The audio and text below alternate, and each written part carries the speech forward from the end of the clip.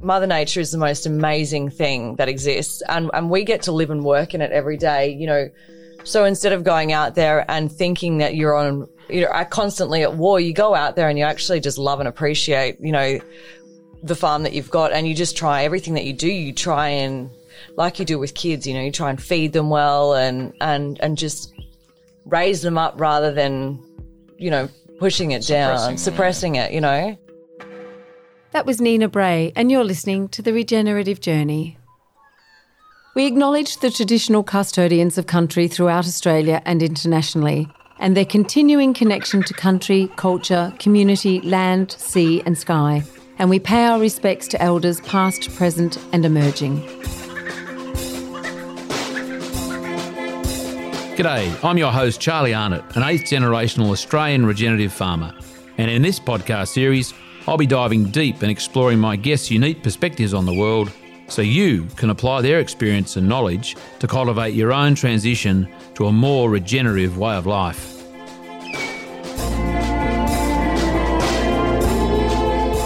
Welcome to The Regenerative Journey with your host Charlie Arnott.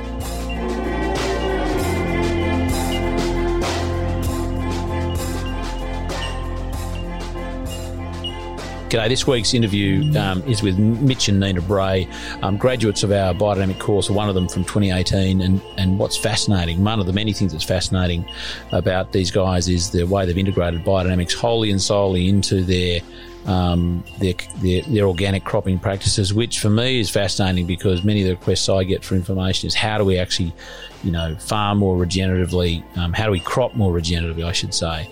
You know, how do we take chemicals out and what do we replace them with, and how do we maintain, you know, sound financials and economics in that sort of space. So that's what we talk about a lot. We talk about Mitch's health scare that certainly, was contributed to his regenerative journey.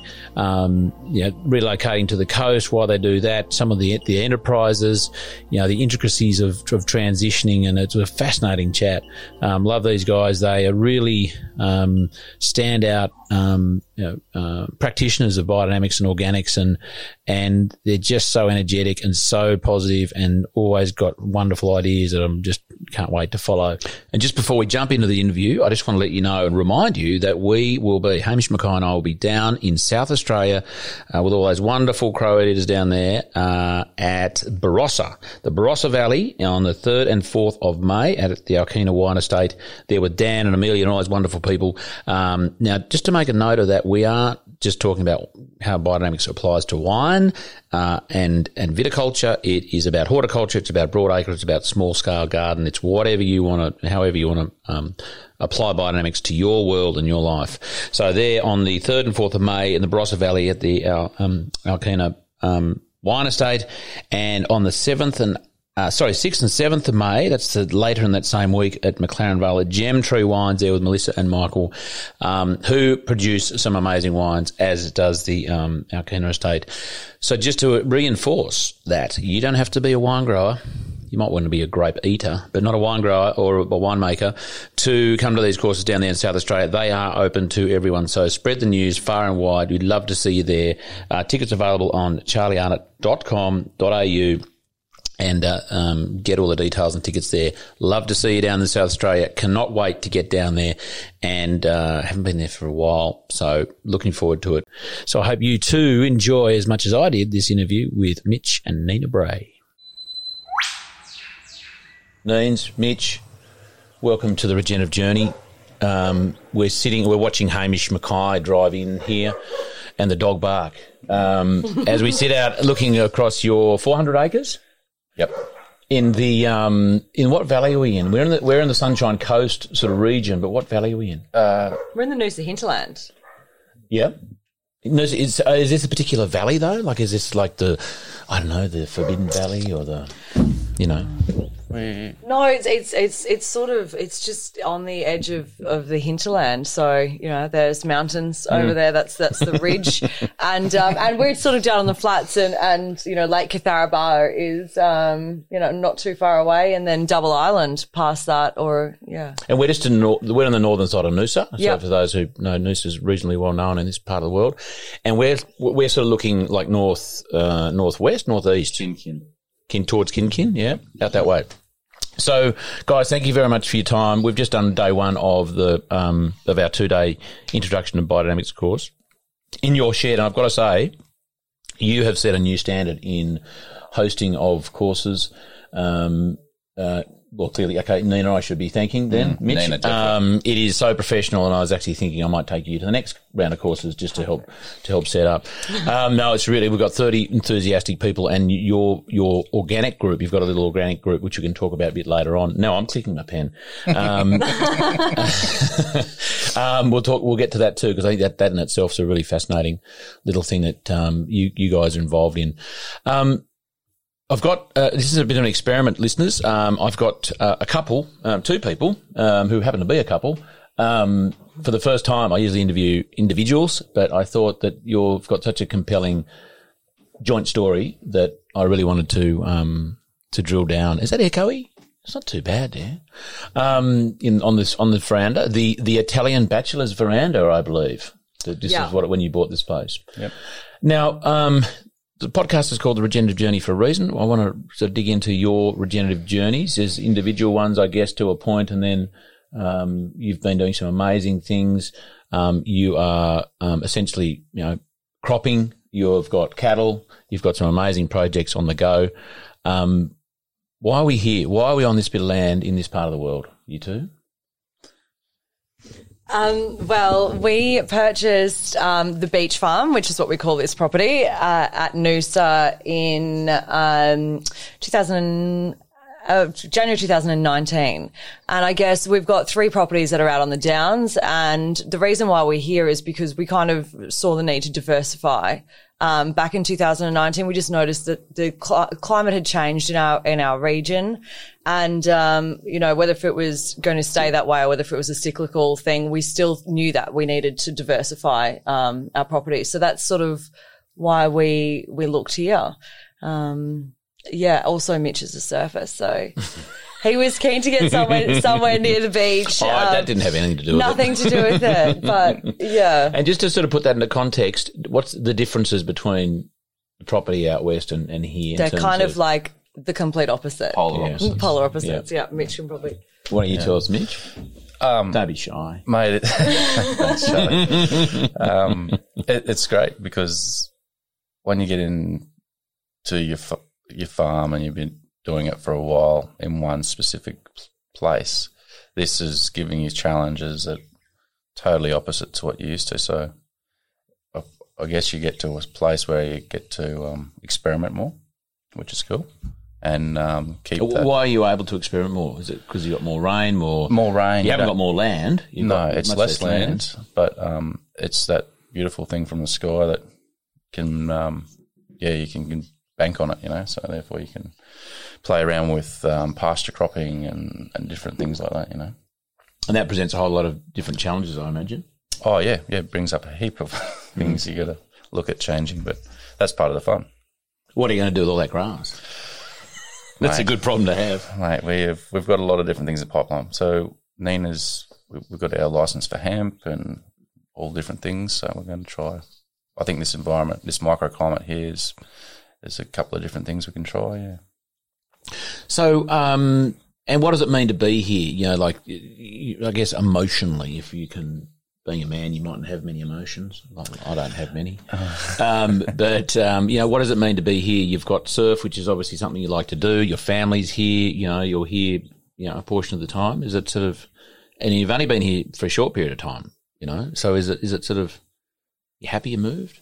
Is it something was a good move? For me, I think it's good because kids have settled in and there's a really amazing community here, Charlie. I think that's probably the most important thing, wherever you are. Community is everything. And we really feel like we've made such strong, amazing friendships since we've been up here. And, as you said earlier, we've got an organic group. So we've found some really amazing producers, like-minded producers that, we just have this, beautiful relationship with. And it's just like an open round table. And, after being out on the Downs, we've got some fantastic friends out there too. But we sort of felt like we were doing a lot of the, you know, the transition to organic alone and without the support of other people. So it's an amazing environment up here. We absolutely love it.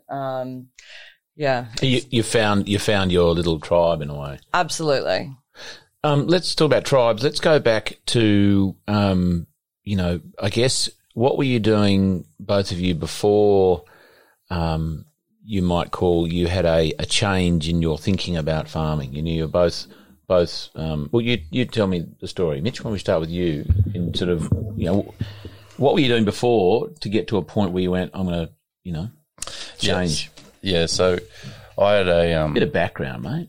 Nina and I got together in 2010, 11 and decided we wanted to try farming. She had her nursing and I had diesel fitting behind me before that. And then we said, yep, we're going to give it a go, start a family. So you weren't, but Neen, you grew up on a farm? Yep, I grew up on a sheep farm, sheep farm at Millmerran. My parents have still got a Dorper stud out there now. And, I grew up sort of in the shearing sheds and fencing and doing sheep work. So I love it. I did go to boarding school in Brisbane, but Mitch and I both went to high school in Brisbane. And then we sort of managed to find our way back out after doing the Brisbane thing for a little while and found ourselves back in a very small country town, which is where we met at the local pub, actually. So you met at the pub doing different things. So you're working in town. You're at the pub. Yeah, I was at the pub. I was studying nursing at the time, and I was working at the hospital. So Mitch walked in one day, and that was the end of it. I know. Yeah, yeah. What was Mitch doing there? Drinking, not working. Did Mitch have his chair in the corner going, this is Mitch's chair? No. I am very seldom in there actually. But I was diesel fitting at the time and contractor going everywhere, just trying to. So you just happened to be there doing some work, like contractor there? Well, I bought a little block there and just out of town as a bit of I parked it and thought, you know, I'll get to that soon. You had at least. Yeah, and when I met Neen, it was time to pick it up and run with it. So, yeah, my family originally comes from Quambone, and we sort of moved around a fair bit off that as a young person, then ended up in Brisbane. And then, met Neen, full steam ahead, give this farming a red-hot crack. Why farming? Because you could have, you're a diesel mechanic, you could have kept on doing that. Neen's could have worked in the hospitals, you could have moved to Brisbane, or why farming? It's family. Yeah, I think we both. You two cuddle up a bit around that microphone. If you like. I think we both had the underlying urge of I wanted to farm, and you love farming. So I didn't ever think that I'd actually end up back on the land, you know. And I think when I grew up, you know, we went through some significant drought periods, and my father, you know, he never encouraged us. Well, he never openly encouraged us, you know. I think he sent us to Brisbane so we could, you know, see all these different situations, and you know, I don't think he ever expected me, probably, especially, to end up back on the land. But farming is, you know, so shortly after we, you know, probably 2011, I had Annabella, our first child. So that was pretty quick for us. And that really changed everything. That was definitely a catalyst for change for us. You know, we had this conventional farm and we decided to go into farming, and we went and we geared up and we bought a lot of contracting. Yeah. Bought the big tractors and we were full, you know, black soil conventional farmers. You know, we had a gas rig, we gassed everything. And, so you know, chemicals, spraying, spraying, urea, you know, the whole shebang. Conventional cropping. Because that's how you did it, you know, and then told to do it that way. Yeah. You were told, Well, if you talk to an agronomist or any of that. Yep. Mainstream that you get in that system, don't you? Is that what you did? Did you go back to the farm, your block? So that's where you started, and then you went, I'm going to farm. What do I do? You know, and you went, okay, local agronomist. Yep. Grabbed an independent agronomist. So I'd done farming pre in between, out west at around Torwood and out that way. But yeah, grab the agronomist. We got into the system. You got to pre-fertilise, you got to spray, you got to plant. You got to I guess the recipe, the seasonal recipe. Yeah. Yep. And we started doing that. We were working really hard a lot. We had 3 kids. Yeah. We were really pushing hard, because we bought another farm, and then from that we bought another farm, and we were contracting. We were doing a lot of work. We were busy. And it was Mitch and I for a really long time. Yeah. So we didn't have staff. Sorry, Charlie, I'm just microphone. No. It's all right. Yeah, we didn't have staff for a long time. It was just Mitch and I. I remember, having children and having newborns in the car, and I'd be going out and helping, fill planters in the middle of the night. Mitch worked pretty much 24 hours a day. We'd be contracting and I'd be going out, in the middle of the night to make sure, drop things off or whatever needs to happen. It was a really, really, really fast period. We grew quickly, but we put the work in to do it. And probably not an uncommon situation. No, young that's what couple, you have kids to do. growing up, decide to farm, whether it's on the downs or anywhere where I guess you were essentially cropping as well. Did you have cattle at the time? Mate, it was just cattle. We had just sheep to start with. Oh my goodness, I forgot about that. and then we went to cattle because our block flooded 3 times and I'd re-fenced 3 times. Oh, good. Yep, we went to cattle, but that was never a focus. Our focus was because we geared up contracting to do the cropping. So that was your focus, yeah. Yep. And again, not an uncommon thing for the investments made, the mortgage is probably taken out, expansion, and were you under pressure externally or internally to expand? Was it the matter of that felt like the right thing to do, or you went, no, this is actually... We were just unstoppable. Pushing, and we were just pushing. Yeah. We just, we looked at every farm that came up for sale. We were really good at doing numbers. And, we had a great, we had great support through our bank manager at the time as well. They were great, and we were great at crunching numbers. We knew what we could make out of properties. And I remember asking him. I said, "Oh, is there, don't smart farmers do off-farm investment?" And he goes, "Mate, look at it. Just keep doing what you're doing. That's the investment you need to be doing." So that's what we did. Yep. Yeah. Which again in itself wasn't probably a bad idea in terms of if it was working, that type of approach. Then who was going to say you got to do something else or buy property somewhere else or off farm invest? Yeah. And then what? So kids came along. Was there a moment when was there a particular exact moment you can pinpoint, or was there a series of events that led you to change from obviously that high input sort of? Neen always had an undertone of organics. Yeah. What did that look like? Like the odd organic thing in the cupboard, or? No. We always we sort of, as soon as I had children. Well, okay. So the catalyst, I went to an obstetrician as soon as I found out I was pregnant with my first child. We went there, and he spoke about me in front of me into a dictaphone, and it was just the most strangest conversation or situation that we'd sort of been in. We were like, young, first child, and anyway, I found midwives, and that was probably the catalyst. So just go back to the dictaphone thing. Was it? He was talking about me into the dictaphone while I was sitting across the table from as if you weren't there. Yeah, as if I was like number 1097. And it was like, I think I was like 15 weeks or something, and he was like, I think we need to book you in for a cesarean, and anyway, we found the first private midwives, I think, in Australia. They started in Toowoomba, amazing people. And so I had my 3 children through private midwives, and that was a big catalyst for change, because they really just put in that situation, they put the power back in our hands and said, this is what you need to go home and research, go and do it, and then come back to me and let's have a conversation. And as soon as I think that was just so empowering for us, because we really just realized that we could choose the way that we wanted to do things. And that happened in farming then as well. Mitch used to spray. We had spray rigs. He was a spray contractor. And I remember we've just renovated our house out there, and we put in all of these bifolds and these windows.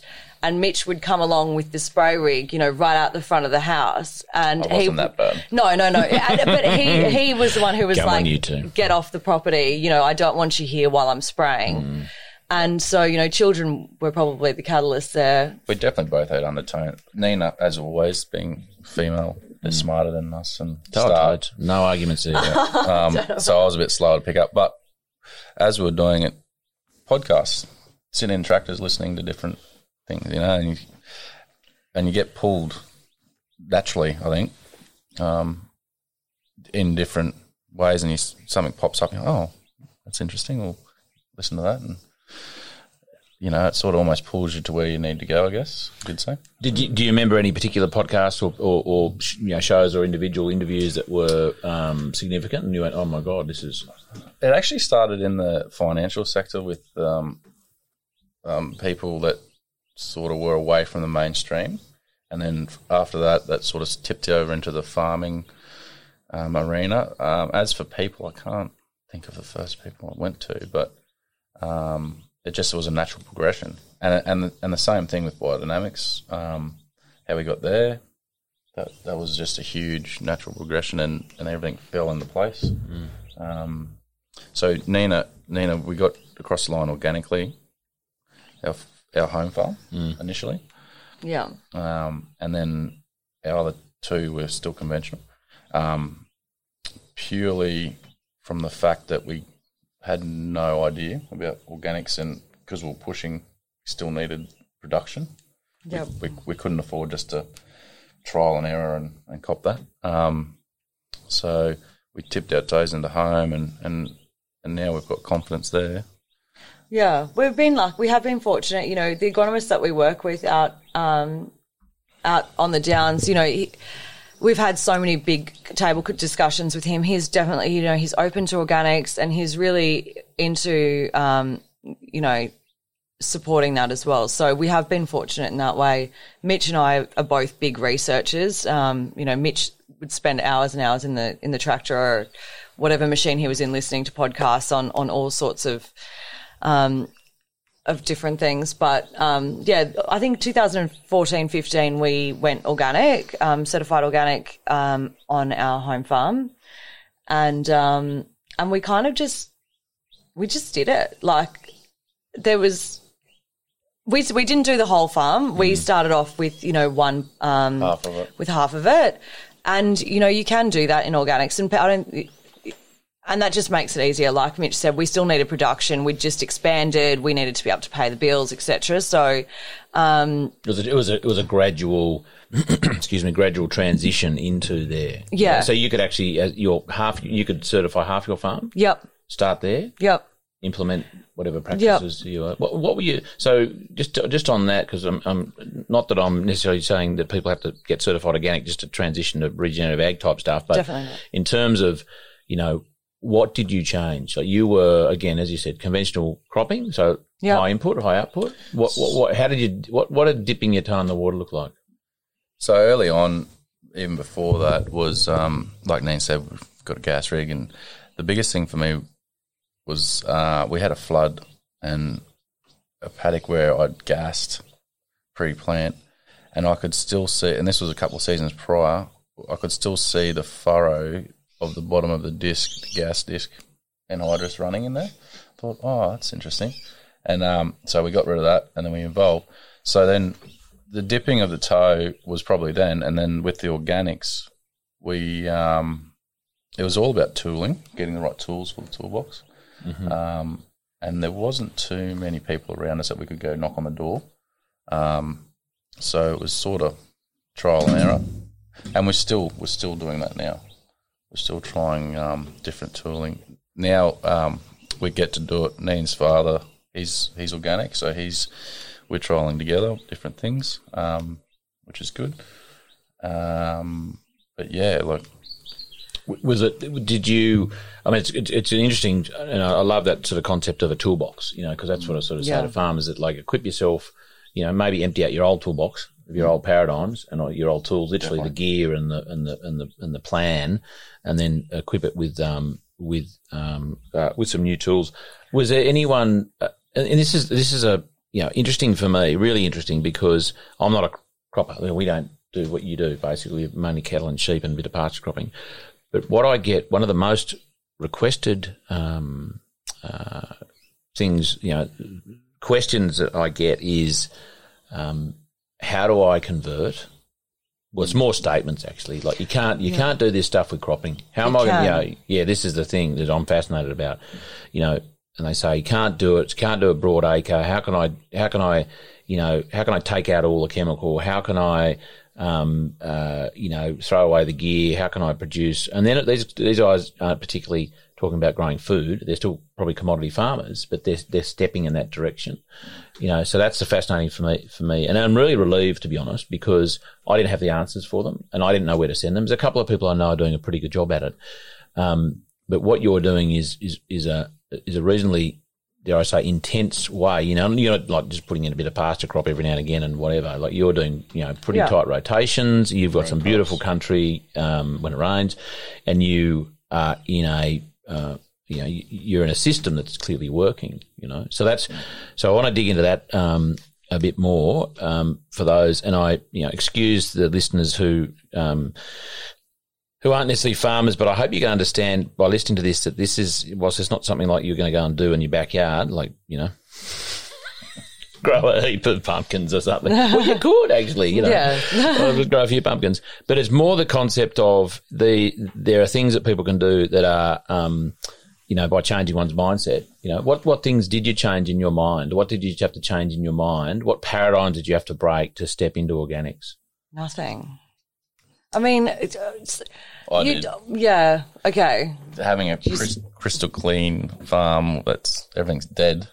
So the biggest thing for us was looking at everything and saying, right, you look at anhydrous, urea, you knock down sprays, your seed coatings on your seed, everything's anti-life. Anti-life. Yeah, it's anti-life. Yes, it's kill. Yeah. You're trying to wipe out nature. Mm. So we just flipped that on its head and said, all right, well, how can we work with life and give pro-life? So whenever we did cultivations or something, we might put out some biology as we're doing it. Seed coatings now is pro microbiology and biodynamics.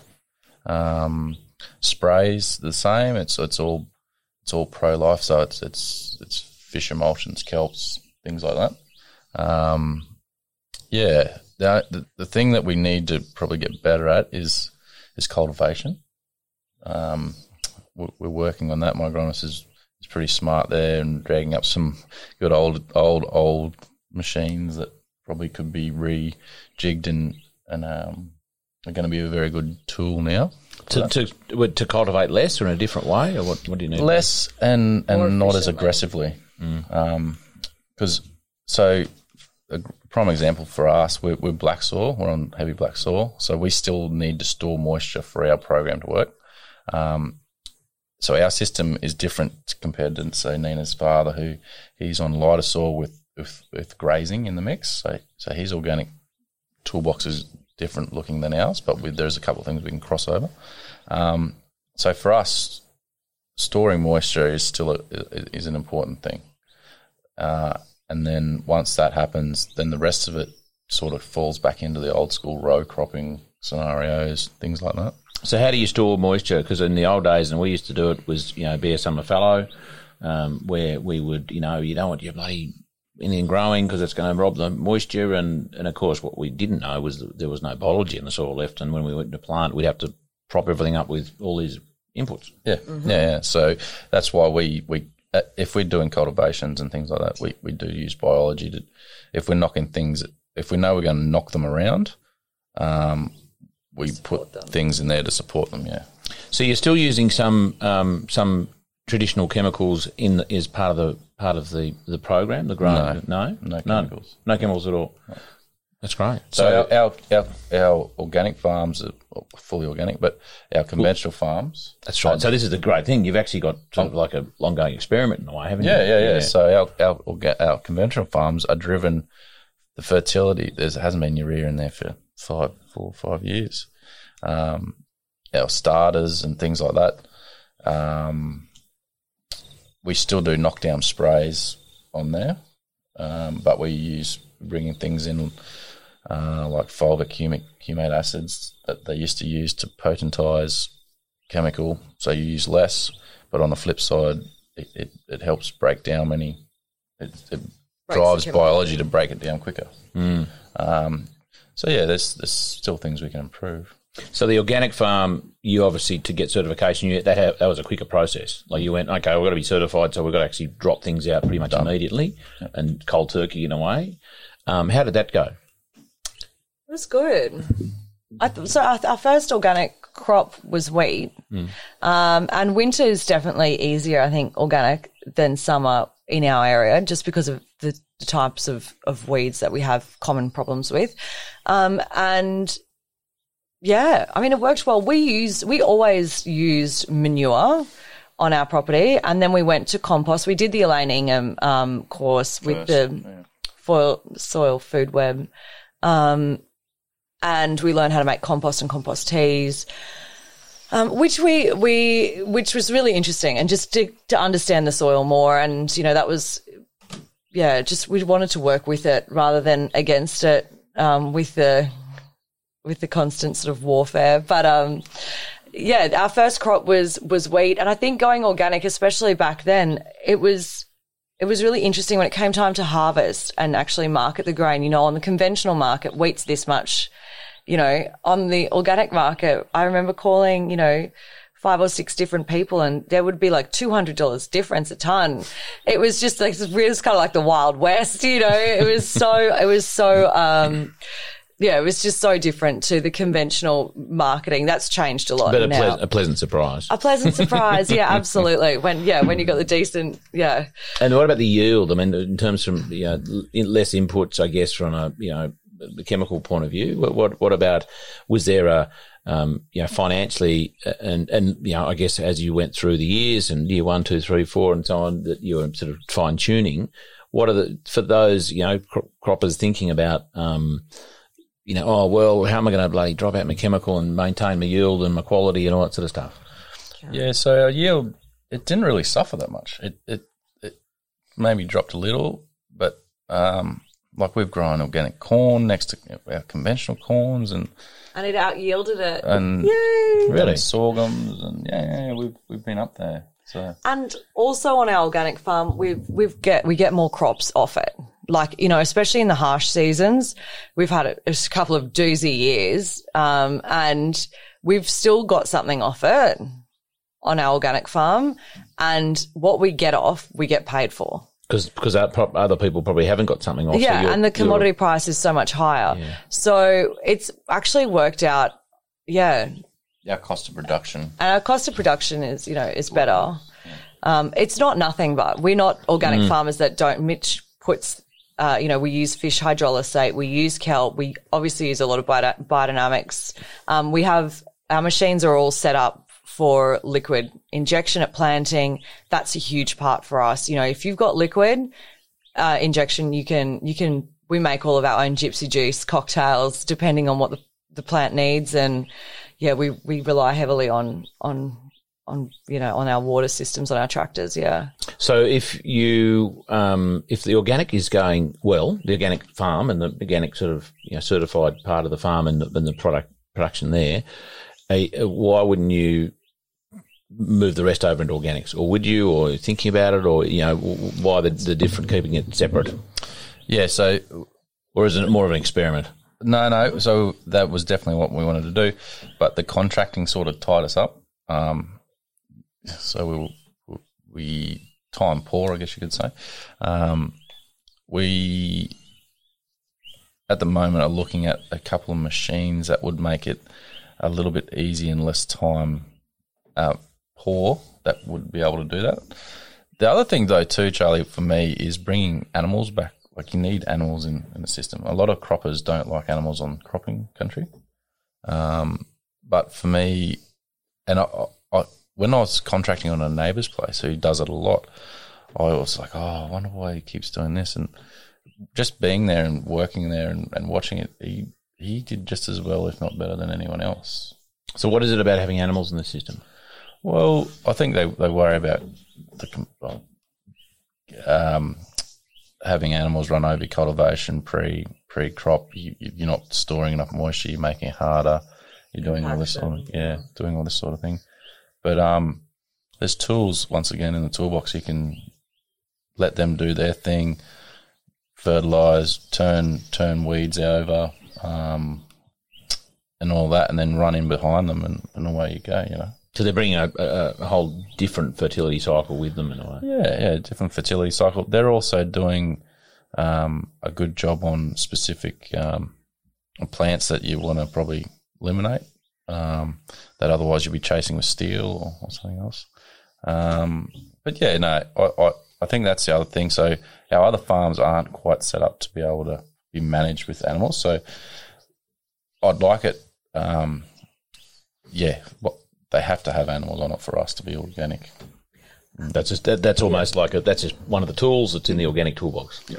And I think another reason why the other two properties aren't organic is because we've grown cotton on them. They've both currently got cotton planted. It's a controversial subject, and I'm very aware of that. But we have grown cotton for years now, and it's interesting being part of. The cotton industry is very well set up, you know, and we do it well. You know, Mitch he's dropped the urea, and you know he's doing huge amounts of foliars on them. He took out the Australian dryland cotton in 2018 for the highest yielding, and didn't you get the world record or something? Come on, talk it up, pump up your tyres. No, it's the Australian dryland cotton record. Yeah. Oh no, it was in the universe. Oh yeah, in the cosmos. It was best ever. But so just so I'm clear on that, so it was a you took out that award, best dryland cotton farmer or crop, and 11.8 7 bales yielded. So that's good. Yeah, that's pretty good. And that is using. So what would if a conventional cotton farmer heard that and you told them what you did to do it, like the inputs, what would they say? As in, what did you do? Like you were using the fish emulsions and natural this and natural that. So at the start it was quite a wet season. It was waterlogged. So we were right. We need to really pull this plant assisted out of this situation. So we were just pushing your kelps and your fishes and all that sort of thing to try and stimulate biology to get air and the root system going. And then there was Loveland, which is a part of the Landmark branch. They are doing work into that area, the biology sector as well, like Bayer and everyone else now they're catching on to we need these guys to work for us. There's something in this biology stuff. Yeah, that's right. Yeah. So we were trying some of their stuff, which I believe and a couple other people on the Downs see a result. So anyone who uses compost and manures, these biological sort of inputs break that plant available down and make it. It's almost like a servant to the root system, you know, like here it is, take it, and therefore you get a response.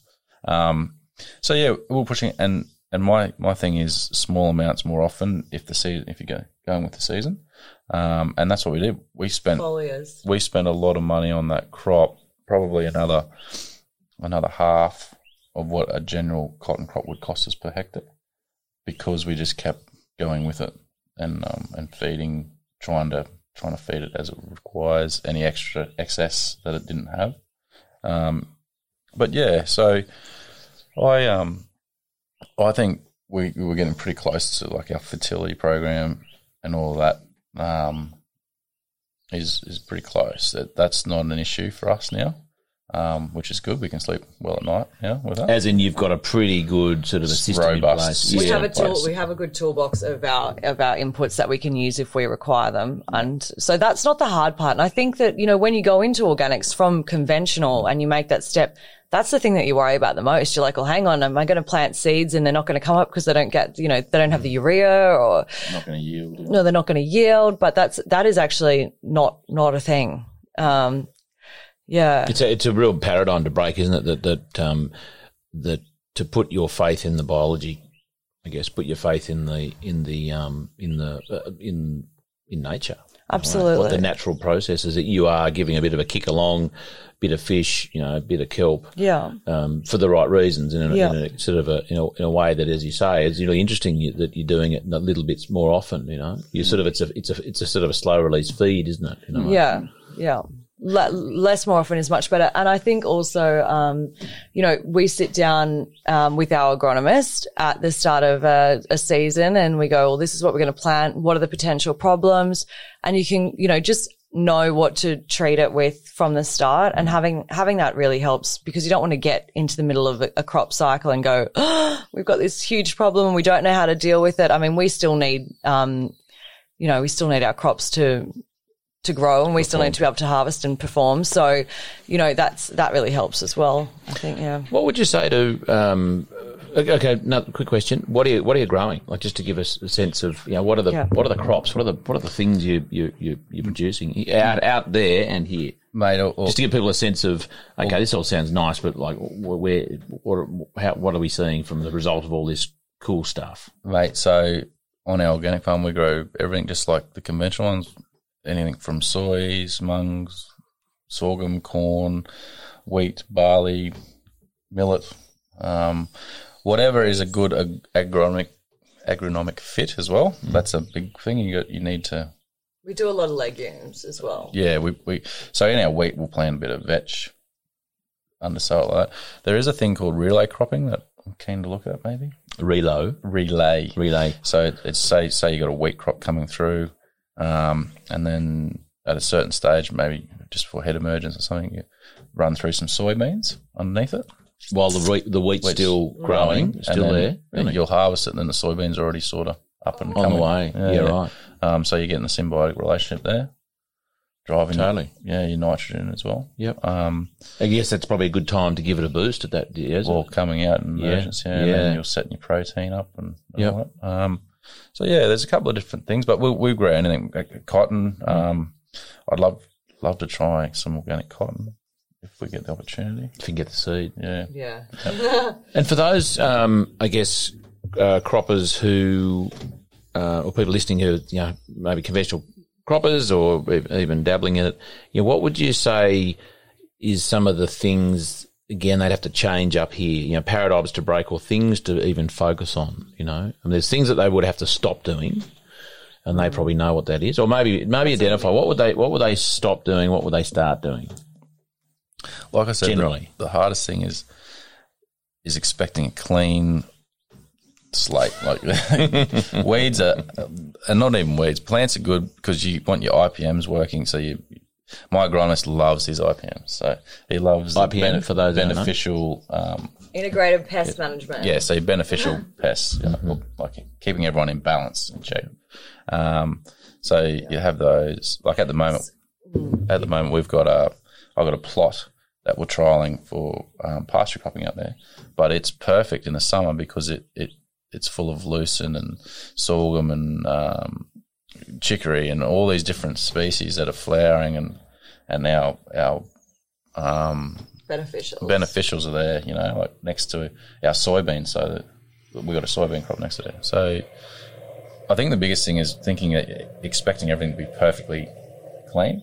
I'd love to start planting now with GPS, planting some flower rows or something like that, like in between trap crops or and using sunflowers and things and just different things, because you got to remember, once the crop's done, we like to bring our animals in there anyway, so it's for the little guys and the big guys. Are you looking for more information to assist you on your regenerative journey? We've created an online community of supporters with exclusive access to interview transcripts, live online Q&A sessions with Charlie and his interviewees, as well as the opportunity to be interviewed on the show yourself. If you would like to be part of this community, or would simply like to contribute to the development of the podcast series, please make your way to patreon.com/The Regenerative Journey podcast. We look forward to you becoming a member of the Regenerative Journey community. Let's get back to this week's episode. So what else would they need to, again, the croppers, focus on or change? So, not having a nice, neat sort of but dead farm. What? Well, I think so. We have trees on all of our properties, which sets us apart from a lot of people in our area. Most people like to flatten every gum because they steal the moisture. And, that's really important, I think, for the integrated pest management, having a habitat for your natives.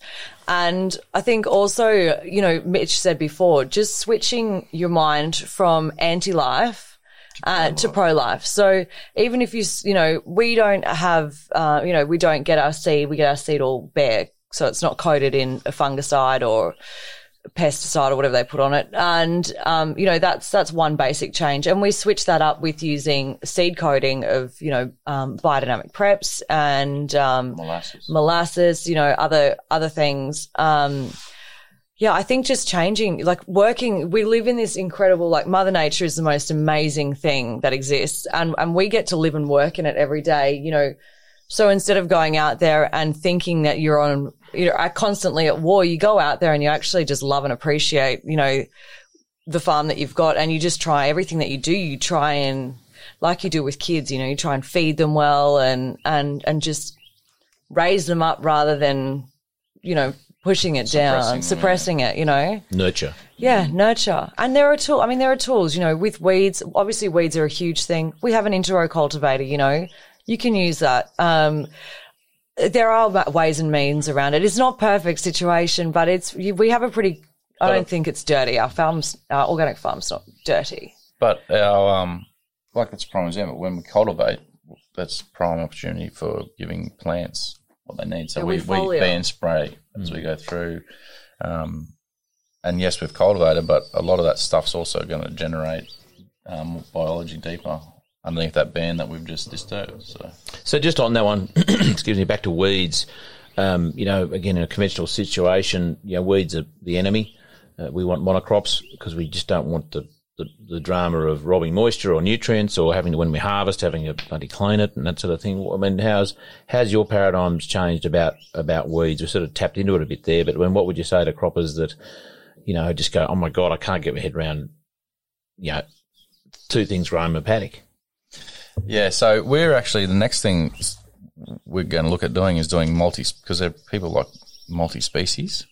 We're looking at hopefully supplying multi-species. So you can have 4 or 5 different things growing, and we'll just go in and take that out as it is organically. However, we don't want weeds in our crops. They are a pain. I mean, they do exist, but we try and keep our crops as clean as possible. And, that's meant that sort of in the last 18 or in the last 12 months, we've now split our property up into different paddocks because we did have problem areas. So now, where we have Johnson grass out there. So we've got one patch that's really bad for Johnson's grass. So we're managing that differently now. So it doesn't go into a summer crop cycle. There are really basic things and ways that you can manage it. But it just means that you have to look at the farm a bit differently, So we've split up our paddocks now. We worked with our agronomists to do that and just to get our problem areas and so we can manage them differently. Which is a great point because, again, getting back to recipes and going, I've got, so many thousands of acres and this is the recipe I'm going to apply to this 5,000 acres. Within that 5,000 acres, there can be many different soil types, Absolutely. Undulations, all sorts of things. And I think it's a really important point that, sort of identifying different styles of management, appropriate management for different areas, and then the question is, well, why? Well, why? Because you want a particular outcome. And sometimes that comes with, I want an outcome for that area because I want it, and then actually letting go of that and going, actually, I need to step back from being so attached to the outcome because that area is never going to produce that. That area is much better suited to something else.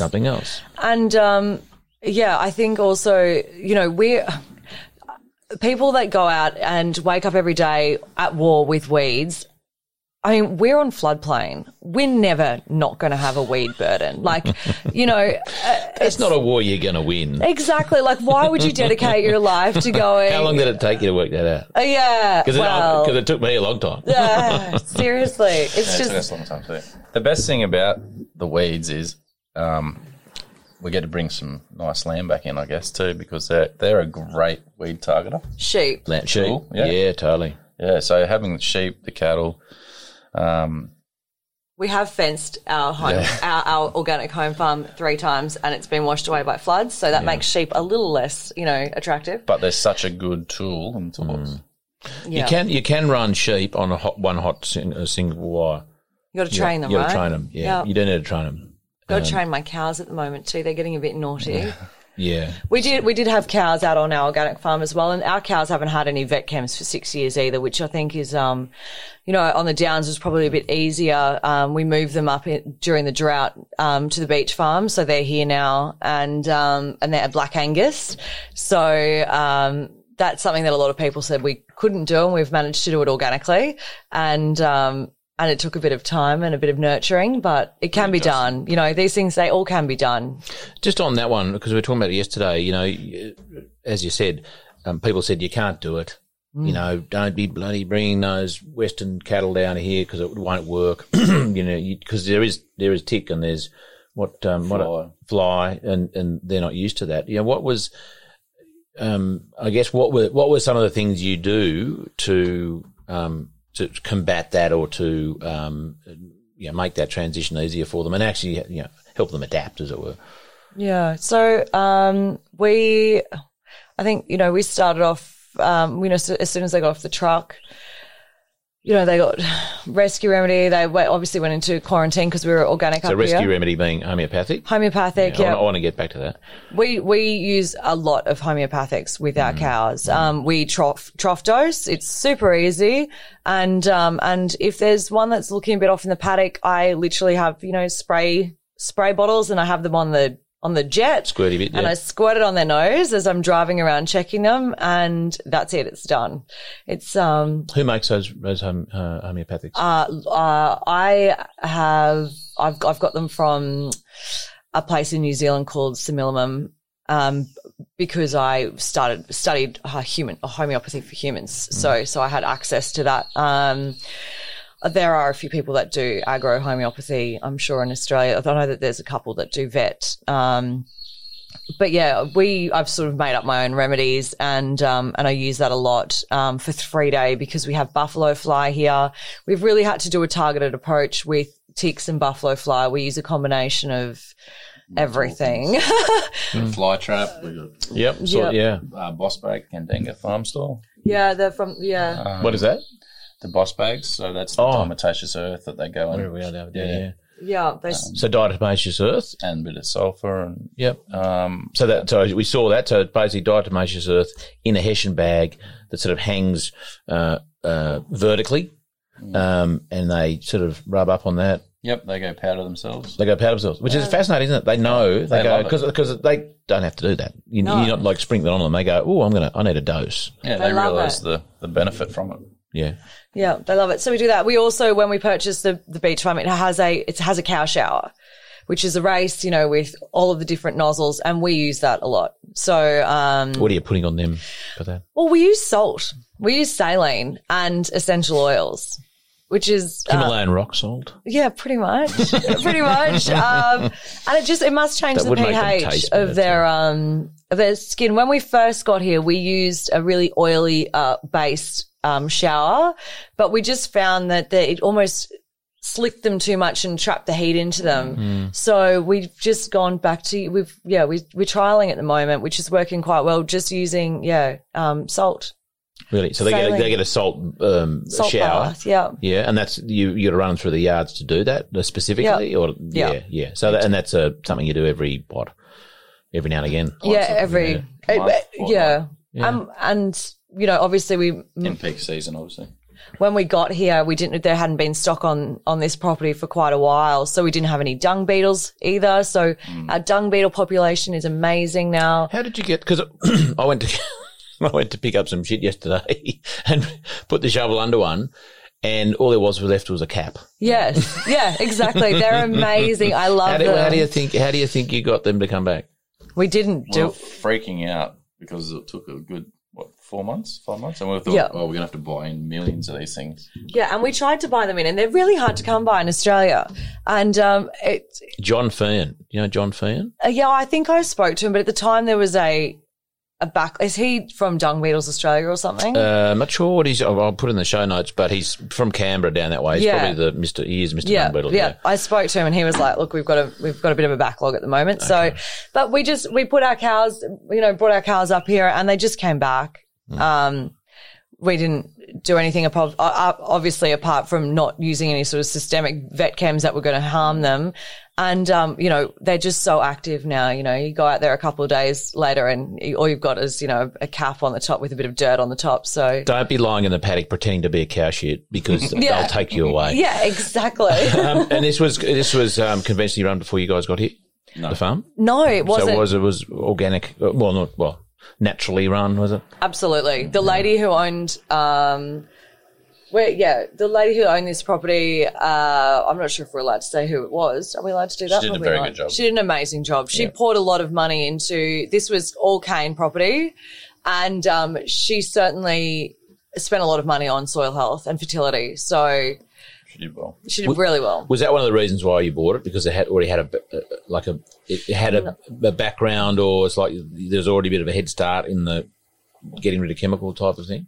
It's just the actual farm itself. I don't think that was a deciding factor. We didn't purchase it certified. Unfortunately, it had been on the market for quite a while, and they had used Roundup on some of the fences. So we're still in conversion now. So it didn't speed the process up for us. But the farm it's quite an amazing farm for the area. It's 400 acres. It's flat and it drains well. And, in the Noosa hinterland, it's quite hard to find that. And so close to the beach. Yeah, and also being able to try to play around with cropping on it too. Yeah, you've got that. You've got that ability. Any other sort of interesting things you guys do, whether out west or here, that's in that homeopathic type of thing? I mean, I guess your involvement with biodynamics. Let's talk about that. You came to a course 2018 at the farm at Byron. So I can't remember, was that in spring or autumn?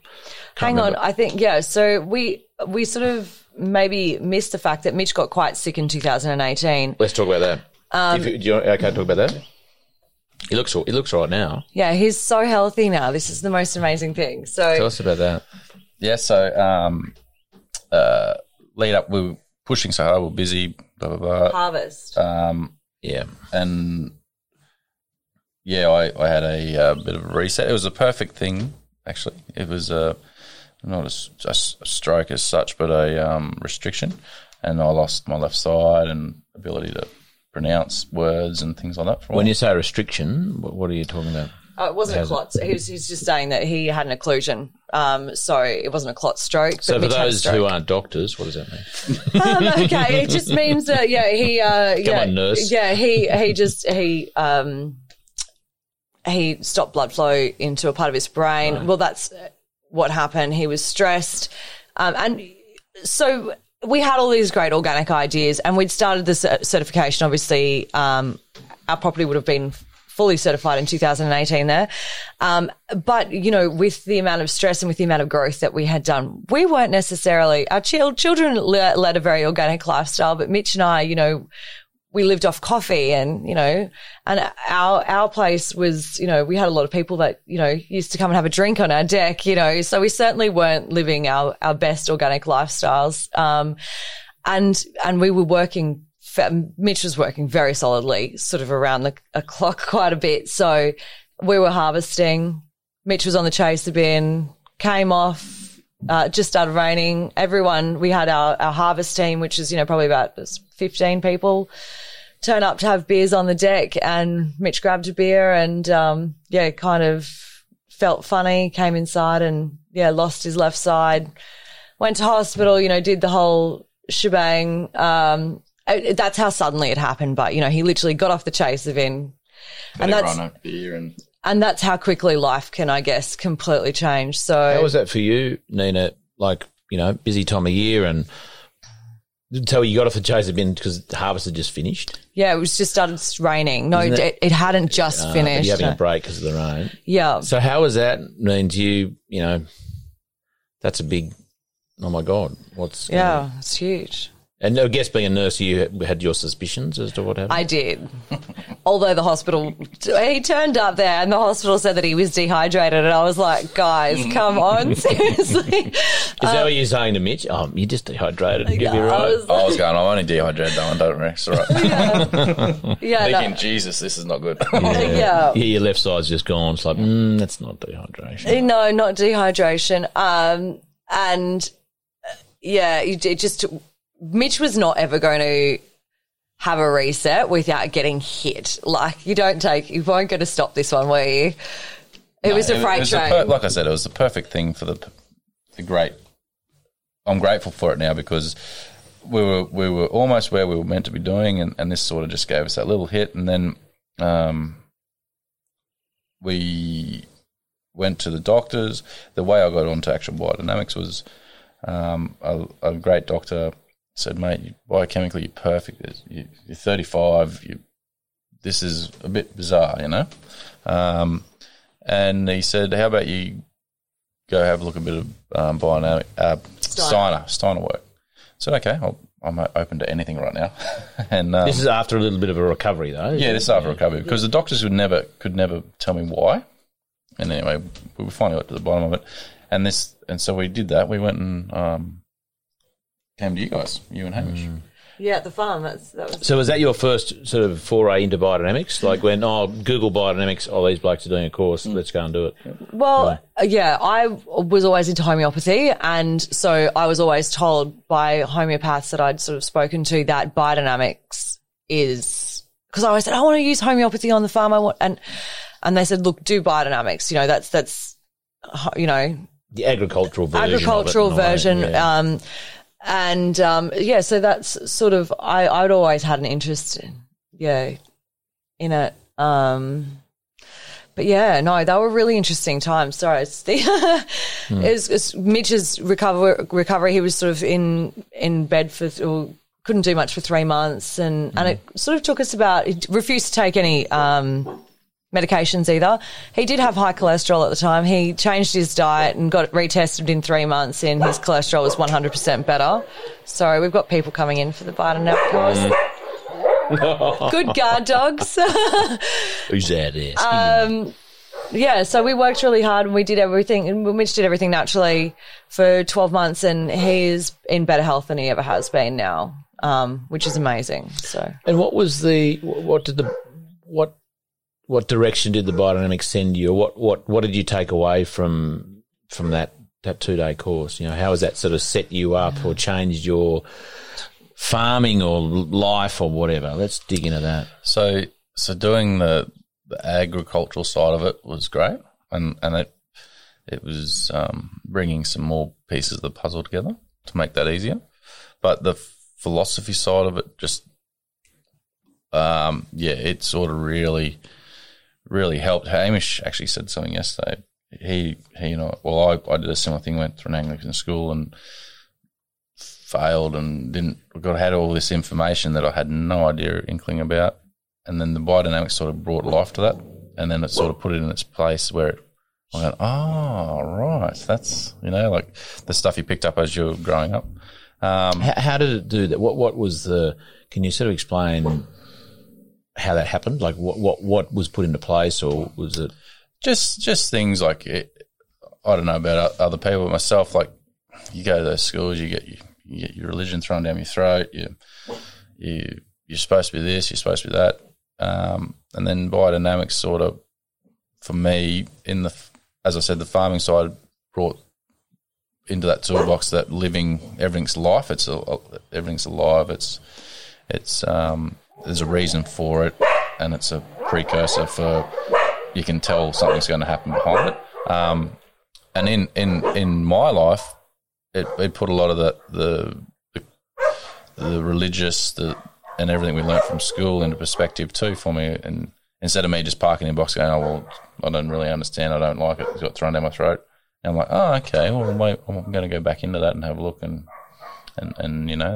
explore or experiment with it. I think the big difference that I've certainly experienced is, at school it was a religion, and outside of that and through, biodynamics, it's more of a spiritual, which is, a word that gets thrown around a lot, but it's a much more deeper, a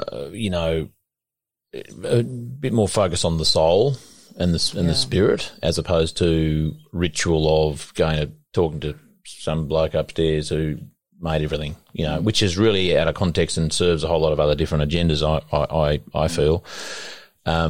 Nins, were you have an angle on it? So I think that first 2-day course that we did at the farm was mind blowing for me, and I think having been great researchers, just having Hamish explain the philosophy behind the force of life was amazing, and that it just, when we walked away from that course, we looked at our properties and the farms completely differently. We just, and it's almost like it becomes, it's an energetic, it's palpable, you can kind of feel the life force, and you can, and that's one thing that we really noticed from using biodynamics, and we use them across all of our properties, conventional and organic, is the vigor. It's just vibrant. It makes your farms vibrant. Our seeds jump out of the ground. And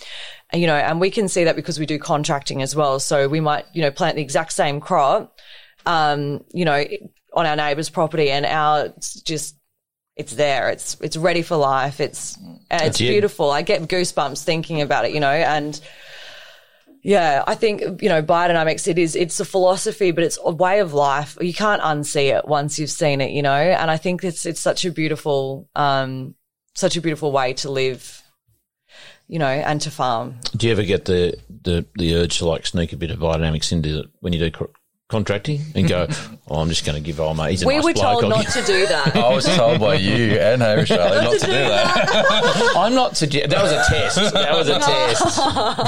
Well, I've done well. I haven't done it. Unless there's some residue left in the nose tank on the tractor. Accidentally. Neds, you just said I think you said you see your farm differently, apart from, seeing the vitality, and there's, results in, yield, or, comparing it to as you just said, next door to yours.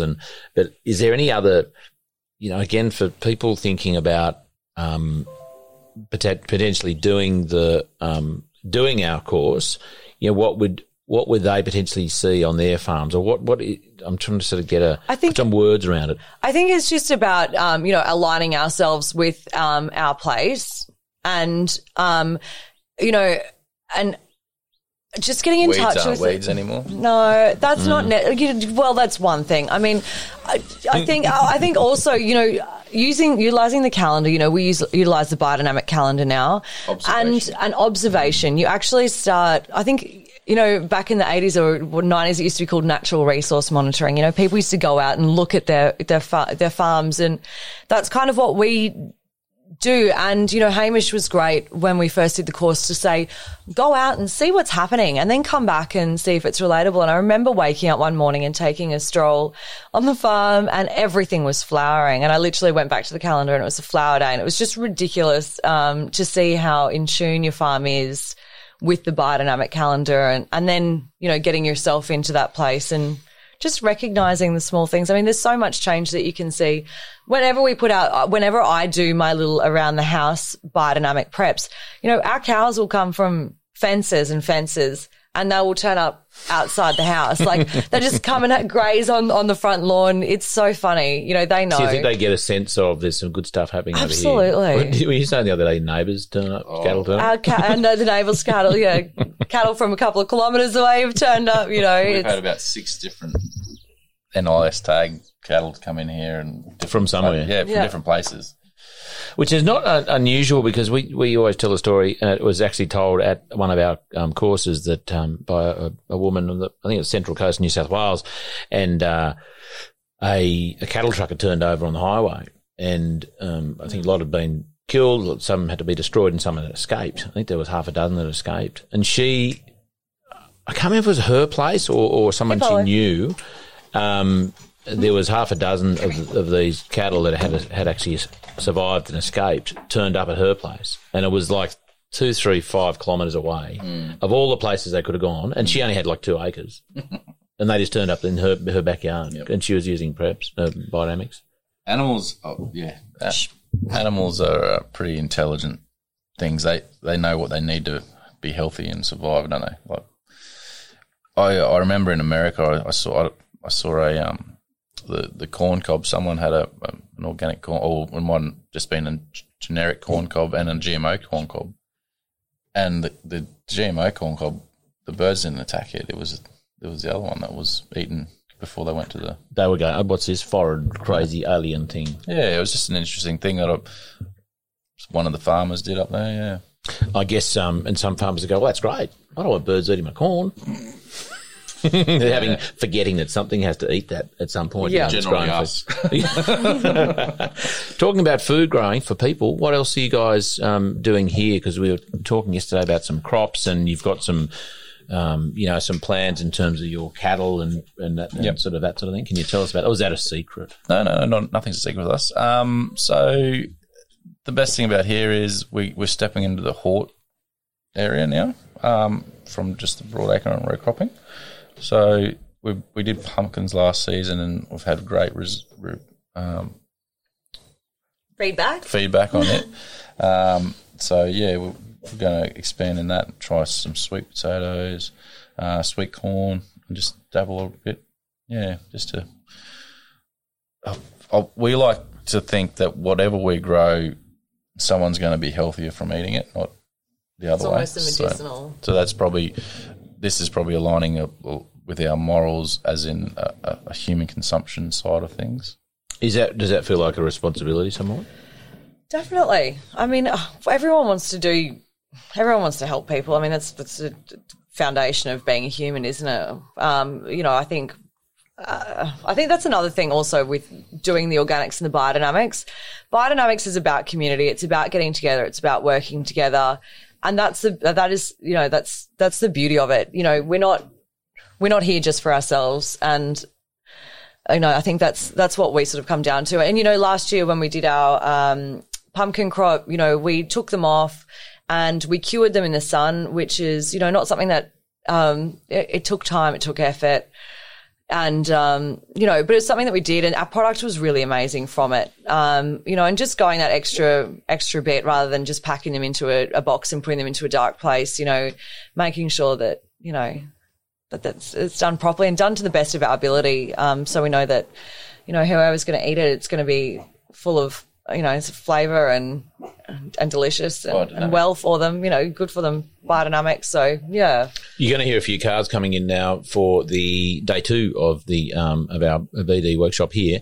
Just getting back to biodynamics, what are some, just to give people a sense of how you've incorporated into cropping? What there's a couple of the preparations that you guys use. How give people a sort of a sense of, how you use it. Do you put it out onto crops before you sow, when with in crop sort of type of thing? Do you use the soil preparations and the atmospherics as well? Yep. So we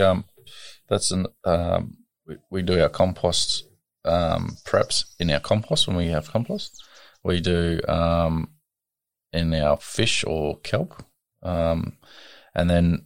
So, like I was saying, if we're cultivating and it's an opportunity, we'll put some brewed biology that we do with our biodynamics down pre-crop, and then as we plant, we seed dress and ground preps down, the earth preps down when we plant.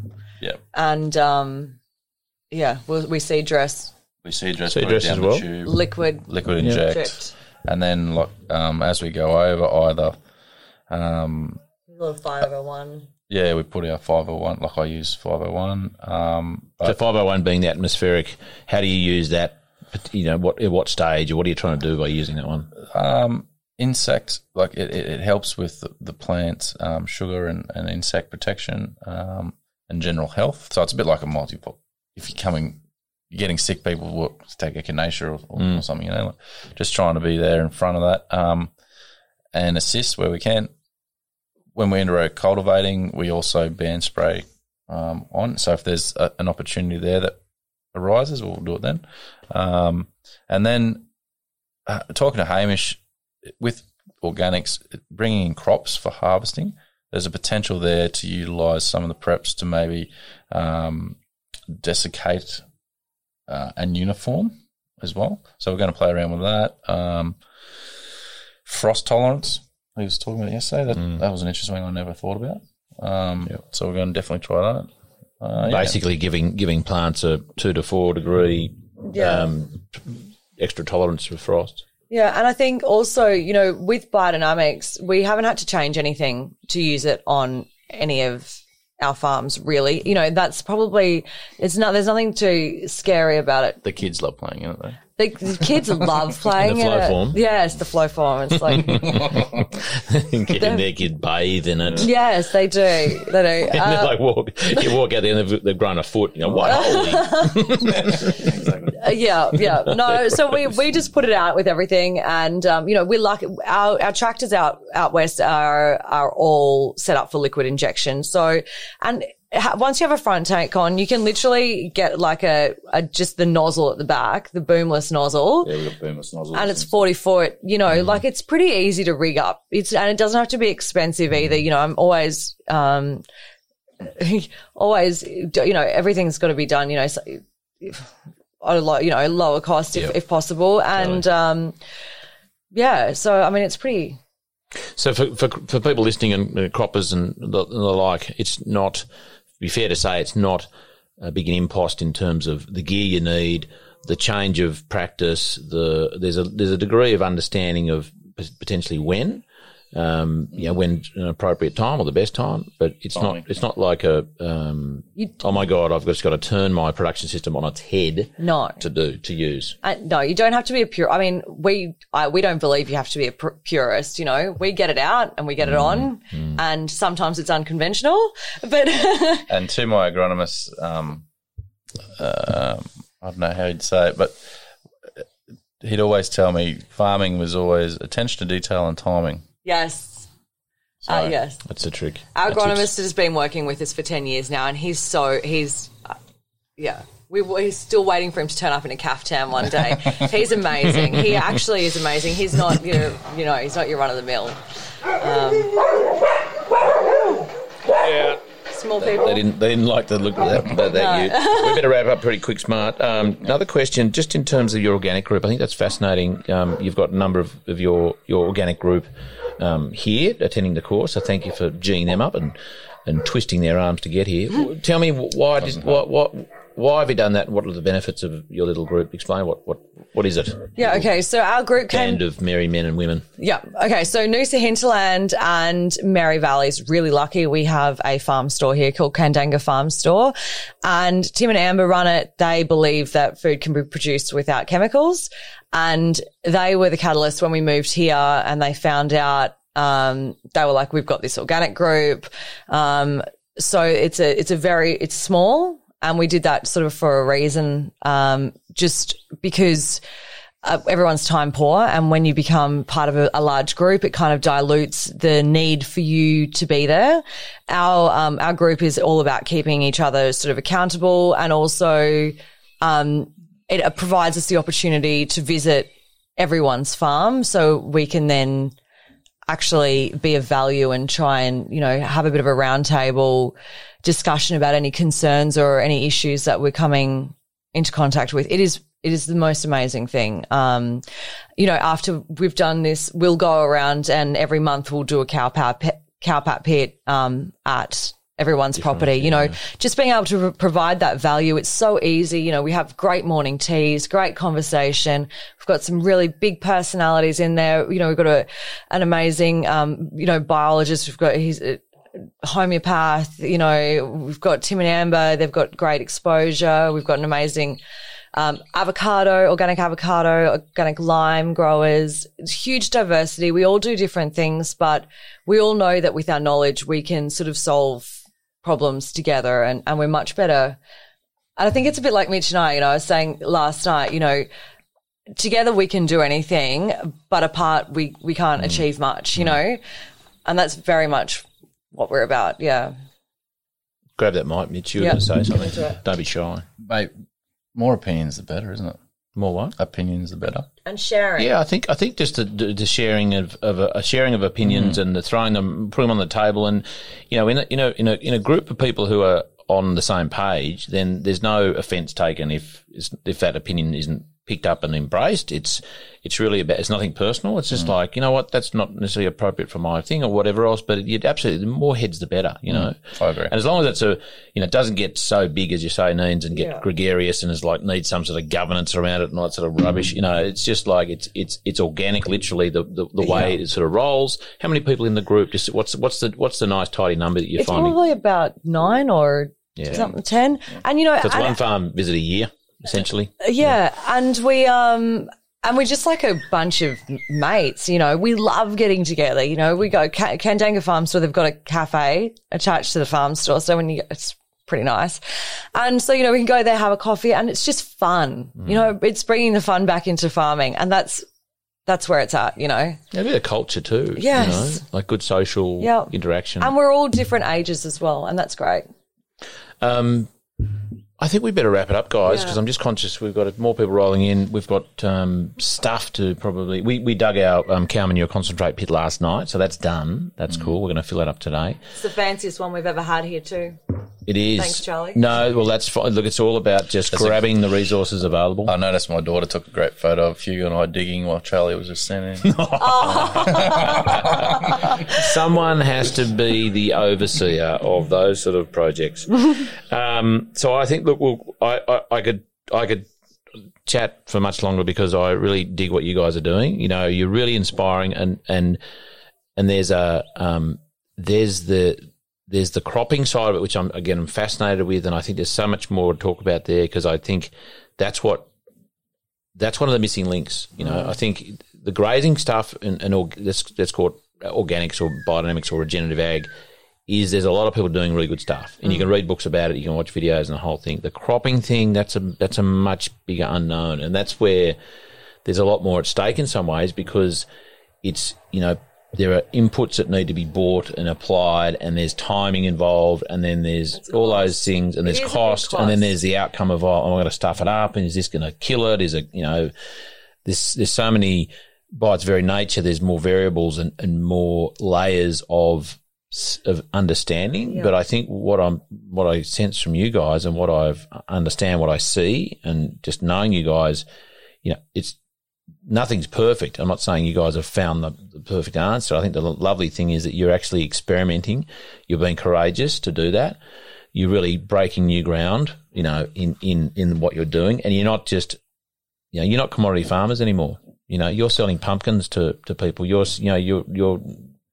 growing food. We're growing seeds as well, and not just feed grains and things like that. Yeah. And we're trying to get away from as many feed grains as possible, really. Yeah, we're sort of trying to get back more into seeds and pulse legumes. But the thing is, I always say, we are always open to chat, and if anyone wants to get in touch, we are on Facebook and Instagram, and we don't keep our cards close to our chest. We think that the world can benefit from, and if commodity prices change because a lot of people get into the organic market, that's fine. We're going to deal with that. It's not. We're not concerned about that. We want to see as many people going into regenerative farming, dropping out the urea, the things that we don't actually need, and we've proven that we don't. There are some things that you can just 100% get rid of without changing much. So, get in touch. And new people bring new ideas too. Absolutely. Yeah, totally. That we don't even think about. That's right. I mean, it sometimes can be innocent questions or naive questions that can actually spark to a professional or experienced person go, oh my God, I never even thought of that. It's a clear set of eyes and a whole different perspective on it. So, I am totally up for supporting anything you guys are doing in the out west here. I know that, well, you guys have a website, Bray Farms, and you're doing some really cool stuff. There's some little extra bits in there that if you go to the website, you'll suss out what the guys are up to, a few sort of plans in terms of more, food you're going to be providing. Very big plans. Not all of them can be shared just yet, but I've got some big things in the pipeline. Yeah, so it's really exciting. So and again, it's going to. I'm glad you're not worried about people catching up with you, because no one's going to catch up with you, I don't think, in terms of commodity prices or going, oh no, like you guys you're a couple of steps ahead of the pack. It's not about being competitive. It's just about being progressive, and you guys are really doing that. So thank you so much. And I'm really looking forward. I can't tell you how excited I am to be here and you're hosting, the fact you came to our course a couple of years ago, and what I see it has done for you. You're already on the path anyway, which is fantastic. And then jumping into biodynamics, and it's clearly utilisation in lots of different facets of what you're doing. It really warms my heart, because it's the practical application, and it's the very visual results and the very tangible results. Yeah. And there's also the non less tangible results that I see as a really good example of what can be done with it. When it's embraced, as you guys have. Definitely. Yeah, so we love it. Yeah. Well, we love you too. Oh. And we're going to have to wrap it up, because we've got day 2. Yeah. We better get on it. We've been at it for a while now, and I can't wait to pump this one out. And I'm just going to I just hope and I pray that we can get as many croppers to listen to this, not to sort of identify what they should be doing, but just to give them, it's a bit like the opinion. Put it on the table and see what happens, and sort of think about how you can change your potentially, paradigms and the way you do things to do it, dare I say, a better job, and changing KPIs, like conventional, I guess maybe back then your KPIs were probably very economically based, and maybe your own health wasn't a KPI, and maybe some other ecological things weren't KPIs. Dare I say now, I reckon your KPIs are a bit different, yeah. Absolutely. Totally different, right? Yeah. And I think also, I think the biggest thing at the start of our journey compared to now was the fact that I was such a purist at the start of the journey, and I wanted everything to be perfect, and it stopped me from doing anything, But now it's like, you've just got to get it. Life's a bit chaotic sometimes, and you've just got to get it done. And, it's worked out really well. But you don't have to have all of your ducks in a line to start this stuff, It's pretty simple. Doesn't have to be perfect. Give it a shot. As we say, 80% of something's better than 100% of nothing. Absolutely. Thanks very much for what you do too, as well. Yeah, that's a pleasure, mate. It's a real joy doing this stuff, knowing that it's embraced and picked up and applied. That's the important thing. Yeah. As Scotty drives the gator, finishes off the interview with the noise of the gator. Oh, can I just say, just a quick before we do take off. People, the value of people. You've got some really amazing people working for you. Scotty's fantastic, and he told me his little story there yesterday. Christina is amazing. She's everywhere, doing everything. Like, she's everything. I have to say, it's a credit to you guys for clearly attracting those sort of people. Yeah. Any parting thoughts about that? Yeah. Is it important to have nice people? It's so important to have nice people. And sharing the same. Absolutely. And sharing the same values. And that's why these guys are here, doing the course. They're really important, and their opinion's really important. And, we just want to nurture them. And agriculture needs more and more people too, yeah. And whatever you want to be, you can be in agriculture. Food's amazing. It's such a good industry to be in, and I support anyone to come into agriculture. I think it's amazing. Yeah. I mean, even someone in the backyard can call themselves a little farmer. They're in agriculture, they're growing food, and they're caring for their backyard, their environment, being the birds sustainable, in there, the grass, the carrots, the whatever else. Definitely. Absolutely. Nice one, guys. We better get wrapped up. Thank you. Thanks, Charlie. Catch up with you very soon. Can't wait to get this one out. Thank you. There you go, on the veranda of their house overlooking their wonderful farm there in the Sunshine Coast, up there near Kin. so much good stuff there, and I really hope that was of interest to farmers out there who are wondering how can we actually use this stuff in a cropping situation, because they are doing a really good job at that, and they're just delightful people. Talking about delightful people, my next guest next week is Neil Perry, none other than world famous chef. He was just wonderful catching up with Neil. He very, very busy man. He very kindly gave me some time there upstairs, one of the private rooms at Rockpool Bar and Grill in Sydney. We talked all sorts of things. Fascinating, because I just had no idea, that Neil's regenerative journey started when he was very young.